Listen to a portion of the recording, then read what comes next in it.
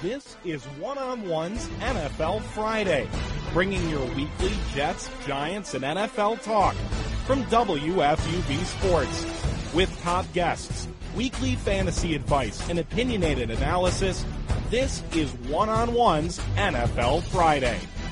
Hey everybody, welcome to another edition of NFL Friday. We reach the divisional round of the playoffs. David Spampinato here, joined by Jackson Heil and Devin Clemente on the phone. Guys, we reached this point in the playoffs, but before we get to anything surrounding the rest of the league, I want to talk the Jets hiring Adam Gase. Now, this was something that I think blindsided a lot of Jets fans after everyone kind of expected Mike McCarthy to be the hire. But, Jackson, we'll start with you. Overall, what are your feelings on the hiring of Adam Gase? I feel pretty good about it, to be honest. And a day ago, I wouldn't have said the same thing because, personally, after the way it went down with Gase in Miami, with all the problems he had with dealing with the media and players, I wasn't a huge fan of it. But you look at what he's done as a football mind and as an offensive coordinator and head coach, he's dealt with some problems in terms of teams he's had to be on. I mean, he let Tim Tebow go 6-1 and won the playoff game. He brought Ryan Tannehill to the playoffs, which three coaches before haven't been able to do. So from a schematic standpoint, I think Gase was the best option for the job. I personally would have been going hard after Lincoln Riley, even though he just signed an extension with Oklahoma, and that probably wasn't a realistic option. But overall, I think if Gase is able to learn from his mistakes in Miami, I'm pretty happy with the hire, and I think this can work for sure for the Jets. Devin? Yeah, so I just feel like, let me say this. He wasn't my first choice, but a lot of Jets fans specifically were hating the move, and he was my second choice. Like, I thought that he was a decent hire. I didn't want Mike McCarthy. Mike McCarthy, for a number of years now, people have been criticizing his play calling and saying that his play book in general was just kind of rudimentary, like that Aaron Rodgers succeeded not because of McCarthy, but kind of in spite of him. And I don't want a guy like that developing our young quarterback in Sam Darnold. The guy that I kind of wanted was Eric Bieniemy, the OC for Kansas City. I feel like guys like Doug Peterson and just last year, Matt Nagy getting hired for Chicago, those guys have been successful in their head coaching jobs. But Adam Gase brings a lot of fire, and I feel like that was sorely missed during Todd Bowles' tenure. Todd Bowles was very like Jim Caldwell in that they're like zombies on the sidelines. Right, I think that hurts your team when you have young guys like that. Gase got the best year out of Jay Cutler's career, the best year out of Ryan Tannehill's career, and helped Manning to his best year in what was a Hall of Fame career when he was 37 years old, and that became basically the greatest offense of all time. So I'm really excited for what Gase can bring to the table and how he could develop Sam Darnold. I think it's fair to say that McCarthy's offense was perhaps boring and stale at times in Green Bay. But to me, with McCarthy, one thing you can't take away from him is his resume and the success he's had in the NFL.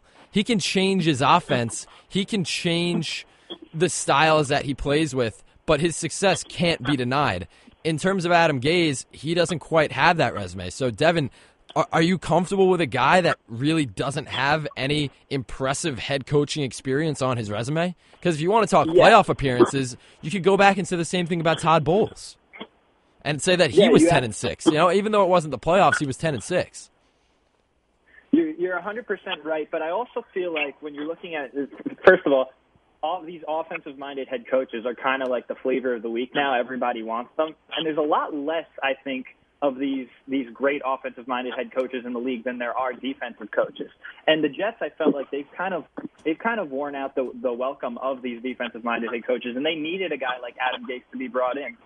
I wanted, granted, the Chiefs' offensive coordinator obviously hasn't had a head coaching position yet, but I was a little bit wary of bringing in another guy who hasn't had head coaching experience before to coach the Jets. So that's why I understood people who wanted Mike McCarthy, and I personally wanted Adam Gase, because the Jets haven't had a coach who had previously been a head coach since they hired Bill Parcells in the 90s. So I feel like that this was just something that was sorely needed, and you see it's just a pattern among coaches that when guys get their first jobs, they tend to struggle. Just look at Bill Belichick in Cleveland. Mm-hmm. He struggled for a number of reasons. And then when they're able to learn from their mistakes and get their next opportunity, then you start to see the improvement. And my hope is that that's what you see with Gase. And I think that with what he's proven and how he can develop quarterbacks and help them and what he's proven with his offenses, I think that that's what we're going to see. No, look, I'm all for that, honestly. I mean, I think Josh McDaniels at this point, I mean, he's been the hottest commodity anytime there's been a coaching opening and he hasn't taken it. And I think that he'll thrive when he gets that new position. But with Gase, I don't know if I've necessarily seen enough. And with having no time off between his first firing and his second job, I don't know how confident I am if I'm a Jets fan knowing that he went out and learned anything. Excuse me, David. I get that point, and I do think it's a fine one, but we got to remember that Adam Gase is also probably, I'd say, one of the smartest guys in all of football. I'm not going to debate that. Okay, and that's fine. Yeah. But part of being smart also is also learning from mistakes, and that's what smart people do. And I think it's worth the risk with Gase because we've seen what he's been able to do schematically. I mean, this guy was one of Nick Saban's most trusted assistants at LSU at the age of 20. Mm-hmm. You don't see that very often from guys like that. And I know that Devin mentioned all the accolades. I mean, had Peyton Manning's probably best year and one of the greatest offenses of all time. He managed to do good work with Tim Tebow, and we all know what Tim Tebow is nowadays. He's on the baseball field now. And I do trust Gase in terms of learning from mistakes because smart guys have egos. That's part of it. And I think going through what he did in Miami the first time is going to help him learn that, hey, I sometimes got to slow it down a little bit. And I think that will hopefully happen in New York. Obviously, coaching in New York is a completely different animal than Miami, and the learning curve is going to have to come quickly because it is such a quick turnaround. But I think that the upside of Gase outweighs hiring a guy like Mike McCarthy at this point because, like Devin said, I'm not a believer in McCarthy personally. I think his offense is boring, and he's too at this point where he's not really going to change that. So I was perfectly fine with the Gase hiring personally. The only guy on defense, I know we talked about hiring a defensive guy that I might have wanted was Chris Richard in Dallas and going after a young offensive coordinator type. But listen, I'm perfectly fine with the direction the Jets chose to go in. With Gase, I mean, another problem I have with a lot of the Gase supporters, now not necessarily you guys, but in general, I'm hearing a lot of people defending the 23 and 25 that he had in Miami. But a lot of those people that are defending Gase are the same ones demanding Todd Bowles needed to go. Now, Todd Bowles did have to go. He had to get fired. But it's not like Todd Bowles was dealt this great deck in New York either. If you look at his quarterbacks, he had a career year out of Ryan Fitzpatrick, got the best play out of him, and then he came back down to earth the following year. And then you have Josh McCown, and he had a career year under Todd Bowles. So I'm not going to go and say, and then you have Darnold as well as a rookie, which is difficult for any head coach. So I think it's difficult to say that you can defend Adam Gase's time in Miami saying he wasn't dealt a fair deck, and then not go and say the same about Todd Bowles when he was in New York. That's a fair point. I mean, personally, from where I stand, I thought Bowles had better talent here than Gase did in Miami. And part of the problem is with that statement, though, at the same time, is that the reason some of those guys in Miami are out was because the way Gase treated some of his players. I mean, he benched Jarvis Landry multiple times. Jay Ajayi basically walked away for nothing because of some of the stuff that went on there. And listen, those are legitimate concerns about Gase. And one of the things that I was mainly concerned about with the hiring of him. But like I said, I'm taking trust in that he was able to learn from mistakes because Gase is a really smart guy, and he's one of the smartest guys in the NFL. And I don't know if I'd say I want to trust the Jets because they've screwed it up so many times in terms of hiring this guy, but I don't think that the Jets regime would hire this guy if they don't think that he can learn from a mistake like this. Yeah.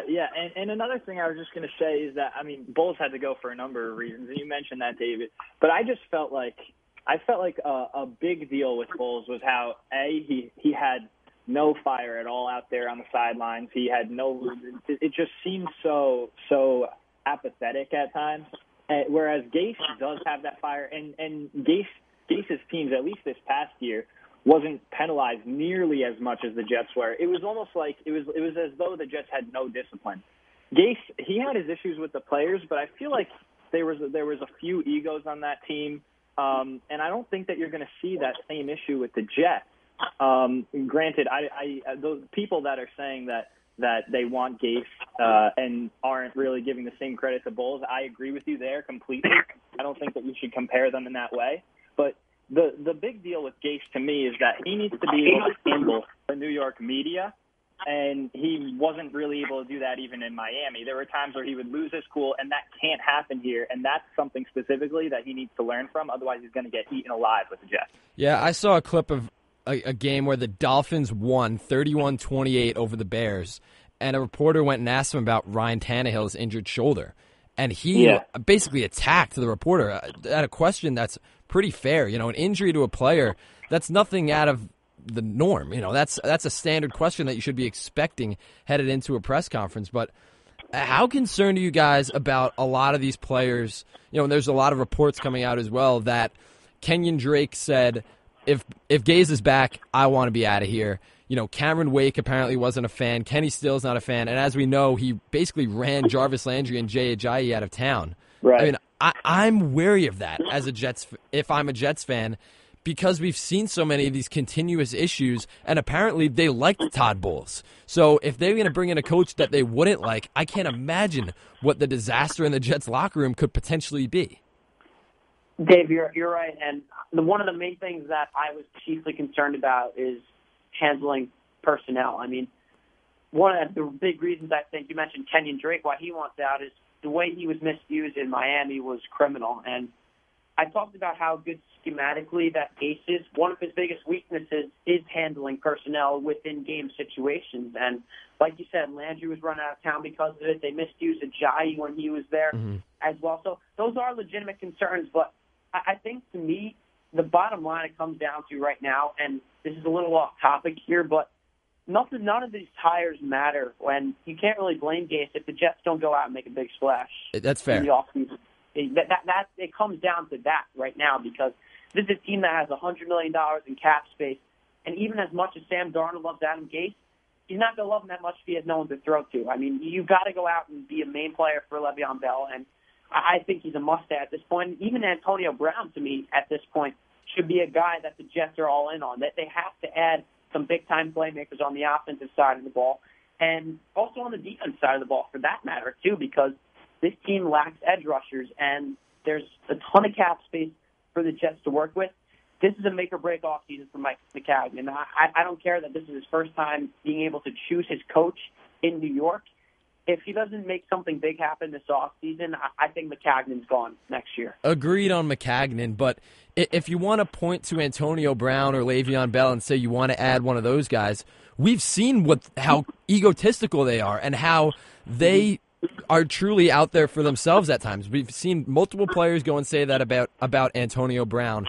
And Le'Veon Bell, while people may have understood why he was sitting out, and I can understand it as well, if you want to talk about egotistical guys joining a coach who's had problems with personnel, I can see that being just a recipe for a total train wreck. Now, like you said... Well, that's fine, Dave. Go ahead. Sorry to butt in here, but that's fine, but at the same time, it doesn't have to be Antonio Brown or Le'Veon Bell. No, they go out and trade for Mike Evans or an AJ Green. My main point is that they need to add some sort of playmakers. That was my main point. Agreed. But, you know, with you saying how Jarvis Landry had a problem here, or Kenyon Drake, you know, or Ajayi rather, you know, some more egotistical type of players. If you're getting those players in, maybe Gase could learn, but he's going to have to really learn on the fly if you bring in Le'Veon Bell to a first-year head coach and Adam Gase trying to learn on the fly. I'm a little wary of that. Yeah, I think as long as Bell gets his money. Sorry, Devin. Yeah, no problem. There's no question that they need to be really picky when it comes to the personnel that they bring in. Listen, they have to upgrade pretty much everywhere on the offense. They need to upgrade in the secondary on the defense and also get some edge rushers. But my whole thing with Gase is that I feel like with what he's proven to be able to do with offenses, with what he's proven to be able to do with quarterbacks, whether it's one of the best ever in Manning or some lower tier guys like Jay Cutler or Ryan Tannehill or even Tim Tebow, who is barely an NFL quarterback, he's been able to make them better. And when you have a guy with the talent that Sam Darnold was, as long as we're able to put some guys around him, specifically, Jackson, you were mentioning playmakers at the receiver and running back position. I think even more important to that is being able to protect him. I think if you're able to protect Sam Darnold and with what Gase will be able to do with the offense, I think the sky's the limit for his development, and that's why I think it's a good hire. I think it's definitely a mixed bag among Jets fans. I mean, I tweeted the other day that I thought Joe Beningo on the Fan was going to die on the air because of how much he was going to lose his mind. It didn't reach that point, but it's fair to say that he's pretty unhappy with the Gase hire. I mean, personally, I think you needed to bring in McCarthy and sell the locker room on a guy that will come in and say, I know how to do this. I've done this. Follow this formula that has worked and will be successful. Because I think it's less about what kind of offense you're playing. I think it's more about getting players to buy in and getting those players to play for your coach, which we weren't really seeing with Todd Bowles. But I disagree, Dave. I think that the players were all in on Bowles. Personally, it was the other thing. They said it, but then when you see Darren Lee go get suspended multiple times, Leonard Williams practically quit on his team on the field, among other guys, Robbie Anderson's continuous issues over the offseason. Yeah. Now, you can't go and blame Todd Bowles for all of that, but I think there's something to be said when there's just continuous issues in that locker room. I couldn't agree more. I feel I mean, if you watch the team, there was absolutely no discipline this year, especially at the end of the year. And anybody that watched that Bills game at the Meadowlands, I mean, there was one player playing that game, and it was Jamal Adams. Yes. There was nobody else. It seemed like it was one of the most embarrassing displays I've ever seen because it seemed like nobody else was playing that day. And that, to me, is on the coach. I just have questions about, with McCarthy, how much were the guys buying into him as opposed to buying into Aaron Rodgers? That's kind of more of my question marks with him because obviously he has a Super Bowl ring under his belt and a lot of playoff appearances and a lot of wins, but that's because you have one of the best quarterbacks of all time, in my opinion, because his offense was often bland at times. A lot of the offense they were able to generate was because Rodgers is running around the pocket trying to create something off the run. And I don't want that in New York because I saw too much of it with Sam Darnold in his first year. And when you don't have talent to surround him with, I just feel like it's going to go wrong. But that's just how I feel with him. I mean, one more point on the Gase hire. In terms of hiring a college coach, it seemed Matt Rule was at the top of their list. Personally, I don't understand how you can make that hire. I mean, a guy who was 8-17, yeah, he had a horrible situation to handle with the way Art Briles left Baylor, but still, this is an unproven college coach that's going to come into the league, and he's learning on the fly with a young team. I don't understand that thought process at all. Jackson, what do you think about the potential that Rule would have been the head coach? I honestly wouldn't have minded Rule, but I think the Jets made the right decision to stay away from him after learning that he wanted to hire his own guys. I think that Maccagnan and Rule should have both been in conjunction with hiring guys who have been there before and would be able to help him as opposed to just hiring his own staff. Yeah. Because, I mean, you look at what Rule has done at the college level. I mean, he took a Baylor team that won one game the year before and got them a bowl game the year after. He won 10 games multiple times at Temple after they were a disaster before he got there. So the record kind of speaks for itself for me with him. But I do think they went in the right direction following them finding out that, hey, I want to hire my own guys. That's not how it's going to work. And I think it was eventually the right decision. But had they hired Rule with the thought in mind being that they were going to be able to put guys in place to help him, I don't think it would have been a bad hire, and that probably would have been my first choice as well. Yeah, I agree. I felt like Rule could have been a good hire depending on who you match with him. If they had hired Rule and also brought in either Gase to be the OC or Todd Monken to be the OC and brought in maybe Chris Richard to be the GC, then I could get behind it. I think that you need those guys with track records to come in and help them to develop the offense and to take control of the defense. I wouldn't have minded that. But to let him come in and kind of put his own guys together, that I wouldn't have been so behind. And that's why I felt like you needed a guy with a proven track record, at least a track record as a head coach, so that he has that experience and that ability to learn from his mistakes. That's why I like Gase over Rule. So Gase will be introduced on Monday at 2 o'clock is what I'm hearing. Based on Gase's history with the media, I think it could be a little bit interesting, but I think the Jets are going to do a decent job making sure he reads the right things and has the right statements to say before he steps to the podium. But we'll shift to Wild Card Weekend from last weekend. Nothing really shocked me just because I thought that all of these games were pretty evenly matched. I think all of them could have gone either way. Starting with the Colts-Texans game, this one surprised me because the Colts did things well that we didn't see in the regular season. They ran the ball so effectively, and they played outstanding defense. The problem is, I don't know how that's going to work against the Kansas City Chiefs. So I actually wasn't that surprised by what happened in Houston. I have been, since about like midway through the season, I've been all in on the Colts. I think that this team, mark my words, the Colts are going to go to the Super Bowl. I really believe that. I think that when you have a quarterback like Andrew Luck, a team that's been 9-1 in their last 10 games, and the whole problem throughout Luck's career was that they couldn't protect him. Now you have the team with the best offensive line in the league, bar none. They have the best line in the league, a quarterback like Luck playing behind them. You have a playmaker in T.Y. Hilton. Marlon Mack has shown flashes. And the Colts defense behind Matt Eberflus has been outstanding over the past 2 months. I feel like in every facet, all phases of the game, this team is playing out of their minds, and they dominated what I felt was a pretty good Texans team last week. I feel like they are on a rampage right now, and I wouldn't be surprised if they go into Kansas City, where it's supposed to be very cold, maybe a little snowy, and are able to run it down the Chiefs' throats and control the clock and win that game. I mean, they're hot, and it's really the right time to be hot, and they've been hot for a very long time. With the Colts, I mean, Devin, I wouldn't be shocked if they went and made it that far. I just feel like they're a playmaker away. And until they get that playmaker, I don't necessarily see them making that kind of run. Well, I just feel like, I mean, I can see what you're saying. I mean, it would be ridiculous if they went out, because they have the most cap space heading into next offseason, if they went out and added a Le'Veon Bell to that team with that line with Andrew Luck. And I could see it happening. Insane. I think people are ruling it out because of how unbelievable it really would be. Yeah, I could totally see that happening. And really, it's a perfect match, in my opinion. That an all-pro quarterback, the best line in the league, and that much cap space, I feel like I don't see how it doesn't happen. But just for this year, I feel like Marlon Mack has been more than they could ask for behind that line. And the young guys that they've added this season, whether it's, I mean, Malik Hooker's in his second year, but he's been great back there. And Darius Leonard has been one of the best defenders in all of football in his rookie season at the linebacker position. I feel like this team is set up for a deep run. Devin, Jackson, you scoffed at Devin's statement that the Colts are going to go to the Super Bowl. Why?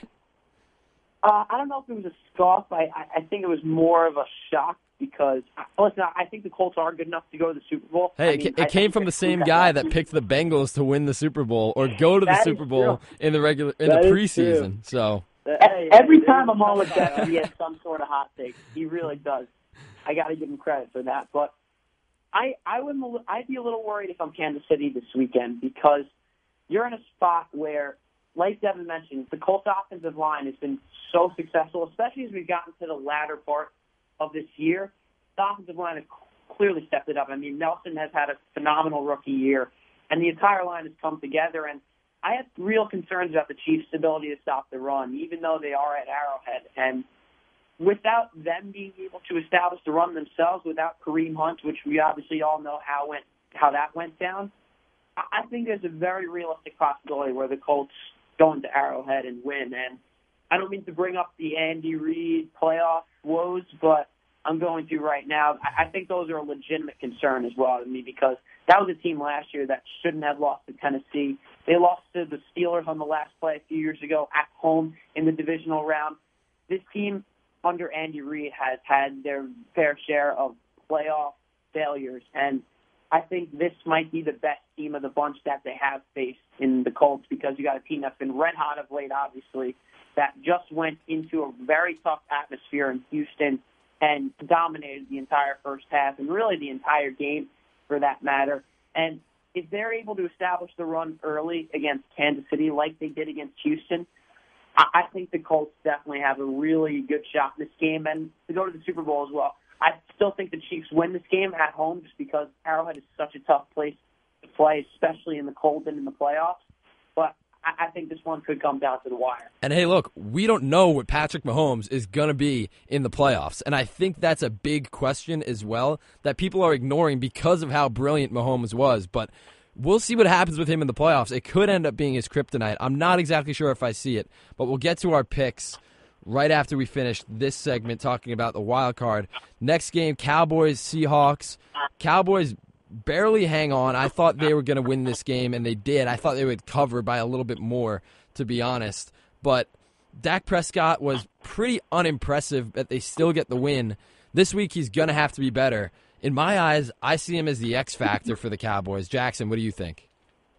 Yeah, I think it's fair to say that he's the X factor, and I actually like this matchup a little bit for Dallas, even though it's on the road and they struggled to play on the road in the early parts of the season. But they've won some big games on the road this year. I mean, they went into Philadelphia and won a big game with basically their season on the line. But the only reason they won last week was because of Pete Carroll's play calling issues, personally. That's how I saw it go down, because Seattle put themselves in a position to win that game on multiple occasions. And instead of trying to air it out and let Russell Wilson make plays, they tried too much to keep the ball in Chris Carson's hands. But listen, I think you're absolutely right, David, that Dak Prescott is the X factor in L.A. There's no doubt about it, because he's going to have to be able to make plays downfield and open things up for Amari Cooper, because even though this Rams defense has struggled, especially in the secondary, once they kind of switch schematically a little bit, Marcus Peters has come along, Aqib Talib is finally fully healthy, and they have that secondary intact that they really want, and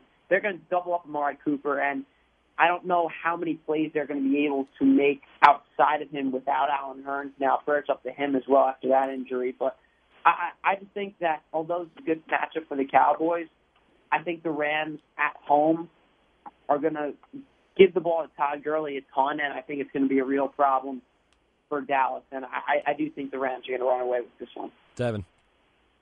Yeah, to me, this game this week, Rams Cowboys, is, I feel like it's the biggest long shot for the Cowboys to win this game. I feel like they're really outmatched in terms of talent. I think that they're severely outmatched in terms of coaching. And I just feel like the Cowboys are really lucky to even be in this position. Jackson, you mentioned last week how the play calling was awful last week. Brian Schottenheimer, the Seattle offensive coordinator, was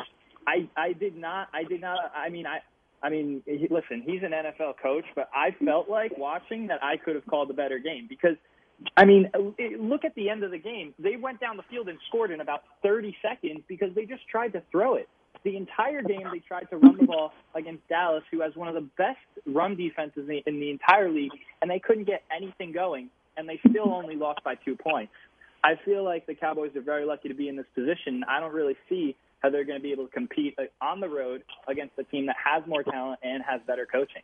I think the biggest loophole that, not necessarily a loophole, the biggest hole that the Cowboys can exploit out of the Rams is their run defense. I mean, it's been an issue for them, and we all know Ezekiel Elliott is going to have a big game no matter who he plays against. So knowing that Dallas's defense is really strong despite some issues that might come in the secondary, to me, as long as Dak plays slightly better than he did last week, I think the Cowboys are going to take home this win.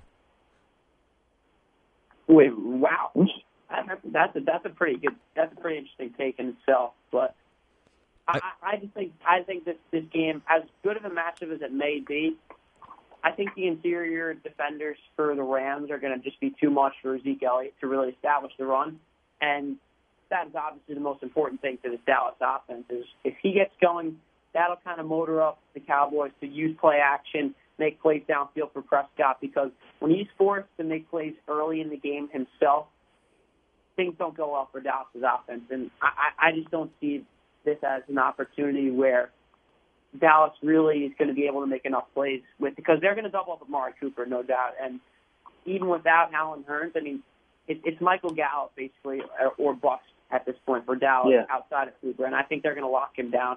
And outside of that, I just think also offensively, the Rams are a completely different animal than the Seahawks. They're not going to be a team that's fully committed to be run the entire game. They're going to open up the playbook, try to make plays downfield against this Dallas secondary, and I think they're going to be able to do so at home. Shifting to Chargers-Ravens, final score was 23-17. This game should have been a blowout.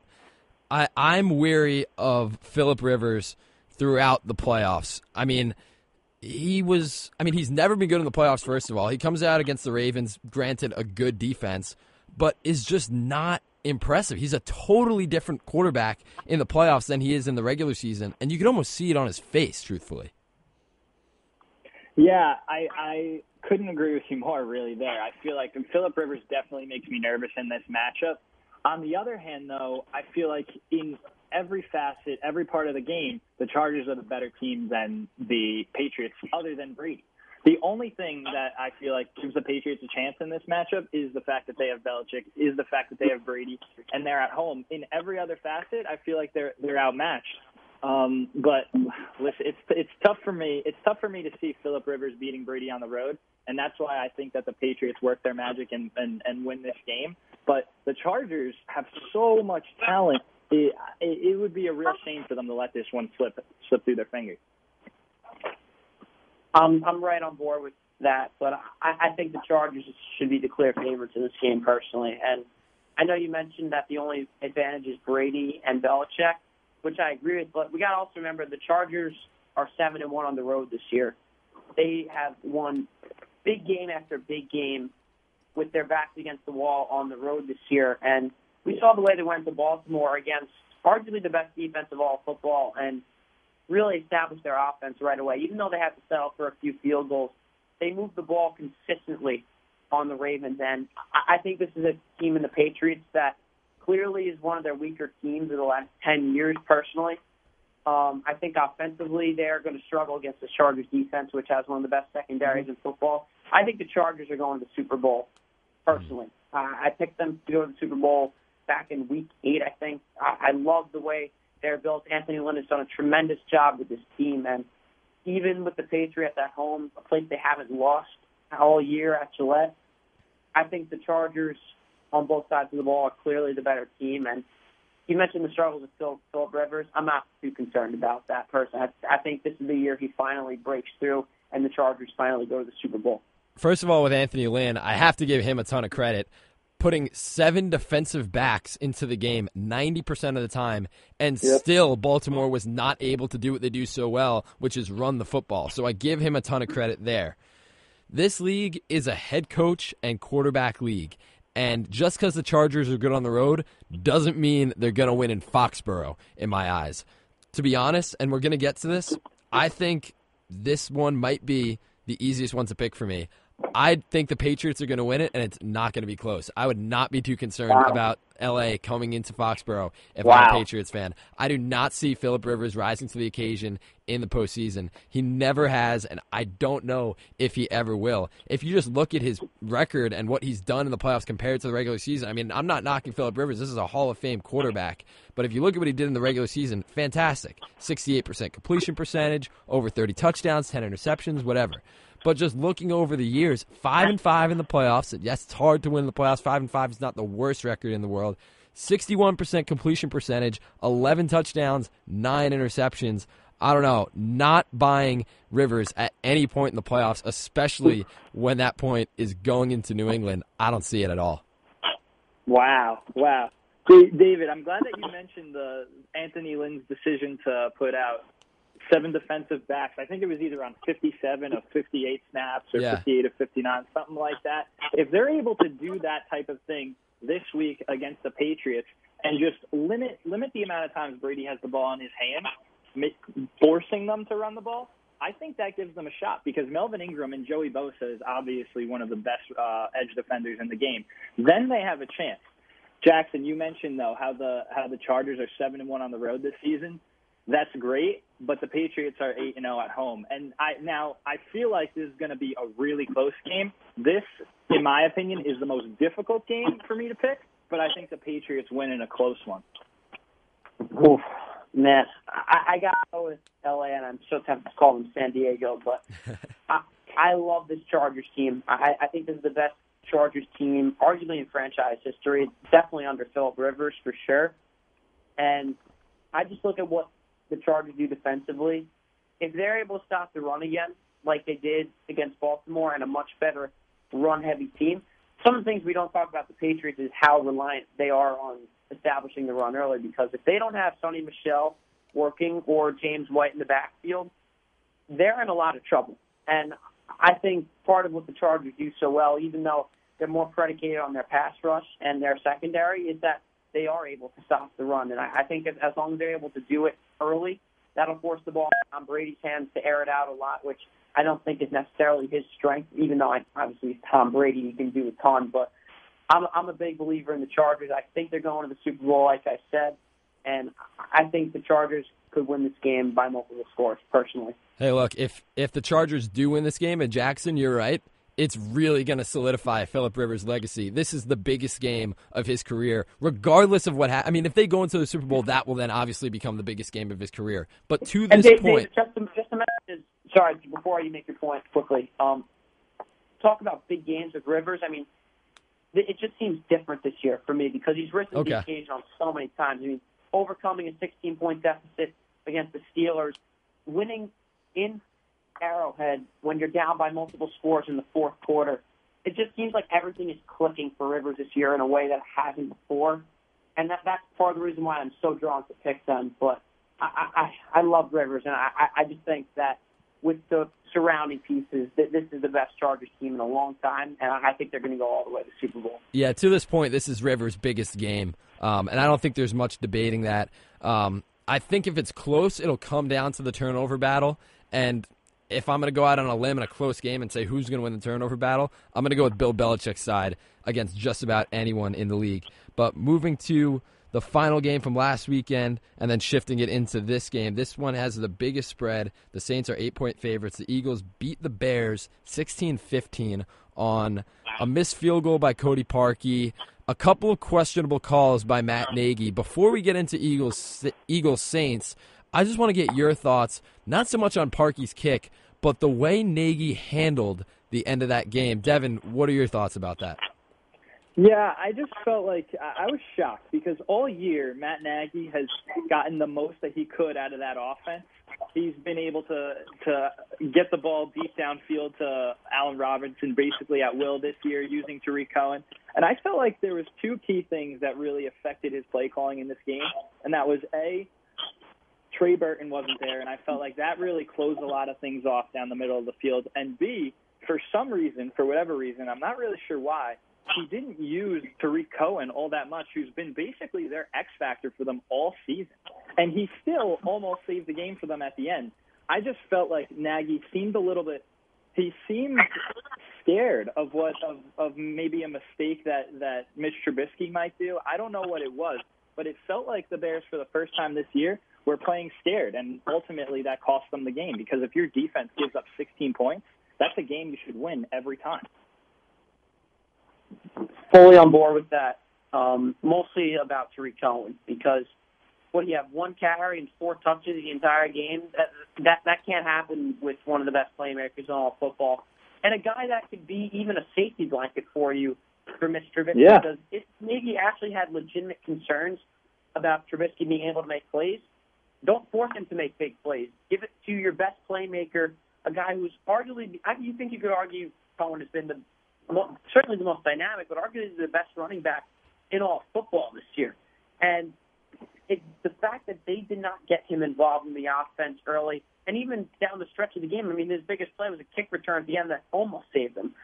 So that was the biggest thing for me. I thought Nagy clearly looked a little nervous in terms of his play-calling style against the Eagles defense, who have had problems in the secondary with injuries and effectiveness all year. This is the Bears game to lose, and obviously the Parkey thing stinks for them because they should have won, but they put themselves in a position to lose, and that was on coaching. And That's not to say that Nagy isn't a great coach, because he is one and he's going to be a great coach in this league going forward. Like you said, just some first playoff game jitters, in my opinion, and it clearly showed in his style of trying to win this game. On top of the misuse of his offensive playmakers as well, a couple of questionable timeouts too. When the Eagles had the ball, it looked like they were going to score, and he had timeouts in hand and just kind of didn't use them. That was questionable to me as well. But I think a lot of people are not giving the Eagles a chance going into the Superdome. And I'm not going to go out on a limb and fully debate those people. But so many people forget that the Eagles are the Super Bowl champs, and I think that they're almost better in this position where everyone is going to doubt them. Yeah. I feel like listen, the Eagles are another team, just like the Cowboys, that I felt like were very, very fortunate to make it out of last week. And I feel like the Saints at home with Drew Brees, keep in mind, the Eagles have one of the most beat-up secondaries in all of football and are really struggling to defend the pass. I don't see how they're going to be able to overcome or keep up with the Saints passing attack, especially with that Saints offensive line. I feel like they're outmatched in the trenches. They're outmatched in their secondary versus the Saints pass offense. And I think Sean Payton is a better coach right now than Doug Peterson. And I don't see how they're going to be able to take this game. I have a lot of concerns about Doug Peterson's play calling in terms of, I think he's a great coach, and that kind of stands for itself with what he's able to do last year, especially with Nick Foles. But I think you really have to commit to the run, and it's been kind of my common theme today, because if you want to win, you got to stick with the run and commit with it, and especially going on the road in probably the toughest atmosphere that they're going to face all season in this Mercedes-Benz Dome. But I just don't see a scenario in which the Eagles win this game at all. I think the Saints offense is way too dynamic. They can beat you in so many different ways, and I just don't see Nick Foles beating Drew Brees in a shootout. That's what it comes down to for me. I think the magic finally runs out, and I think this is going to be a blowout, similarly like it was in the regular season when the Saints won 45-7. I don't see much changing from that. So, guys, let's just run through all of our picks for this week, and then following those picks, we'll do a best bet, base it off of the spread. So, Devin, let's get you first. Yeah, so I think that the Colts finish on top of Kansas City at Arrowhead. I think that the Rams beat up on the Cowboys this weekend. I think the Saints win a close one over the Eagles, just because I feel like the Eagles have been pretty magical lately, and they've just been able to hang with teams that have been better than them. They just beat the Bears, and a couple of weeks ago they beat the Rams, so I think they keep this game close but fall to the Saints. And I think that the Patriots win a very close one with the Chargers on the back of Brady and Belichick. And then your best bet. So we're looking at Colts plus 5.5, Cowboys plus 7, Chargers plus 4, Eagles plus 8. Yeah, I think the best bet is Colts plus 4. I think that's an easy one for me. Yeah, 5.5. My bad. Plus 5.5. Yeah. I would take them straight up. I think that they're going to win this game, and I think that, granted, Patrick Mahomes has been the MVP this year. I just feel like the Colts are the more complete team. Jackson, how about you? Okay. All right, I'll start with the AFC. I like the Chiefs over the Colts in a tight one. I think that's going to be a one-score game, but I think Mahomes makes enough plays to beat Frank Wright and Andrew Luck and the Colts. I think the Chargers beat the Patriots by multiple scores on Sunday. I think the Chargers are clearly the better team, and I've said that repeatedly today. And as for the NFC, I like the Rams in a pretty significant victory over the Cowboys. Just don't think the Cowboys have enough dynamic playmakers on offense without Amari Cooper, pretty much being double-teamed the entire game. And the Rams' offense is just too good in that regard. And then, similarly, Saints over the Eagles in a blowout for me. I think the magic finally runs out for Nick Foles. In terms of my best bet, I've kind of been between 2 on here, but I'm going to stick with the Chargers at plus 4, because I would take the money line on that personally. I'm not entirely sure what it is right now, but I think the Chargers are going to win this game outright, and if not, it's going to come down to a field goal at the end for me. And I think getting 4 points is enough for me to take the Chargers and lock them. Yeah, so, Devin, I'm with you. I'm going to go Colts and Patriots in the AFC. And then the NFC, I'm going to go Saints, and I'm going to go Cowboys. I like this Cowboys team as long as Dak plays well, and I really think they could make a run. But even though I do have two underdogs winning in the Colts and the Cowboys, Jackson, I'm going to go the opposite of you, and a lot of the listeners might be kind of mad at us for doing this, but I'm going to say Patriots laying 4 is the best bet. Wow. I just trust the Patriots more than any other team. I trust the Patriots covering more than I do my Cowboys and Colts pick, to be honest with you. So, Dave, I'll give you another one just because. So we're not, go ahead. Yeah. Something else to bet, but I think New Orleans -8 is an easy pick for me too. Really? Wow. Even though I think the Eagles are a better team than the team that lost 45-7 earlier in the year, I just think playing in the Benz Dome, especially in the playoffs, is just going to be too tough. And I think the Saints are going to pretty much stomp on the Eagles. And with their defense being able to handle the run of the Eagles, which they're not going to commit to all game long, I just think it's going to be too much of a burden for Nick Foles to really make plays during this game. And I think the Saints at least win by multiple scores. It might even be 3. Hey, look, I don't hate it, but the only thing I'm wary of is a team laying 8 in the playoffs. That's truthfully the only thing holding me back from that one. But anyway, Jackson, Devin, thank you for stopping by. This is the divisional round of NFL Friday. Tune in again next Friday for more playoff picks, more playoff talk, and keep tuning in through the rest of the season. Thanks. Thank you.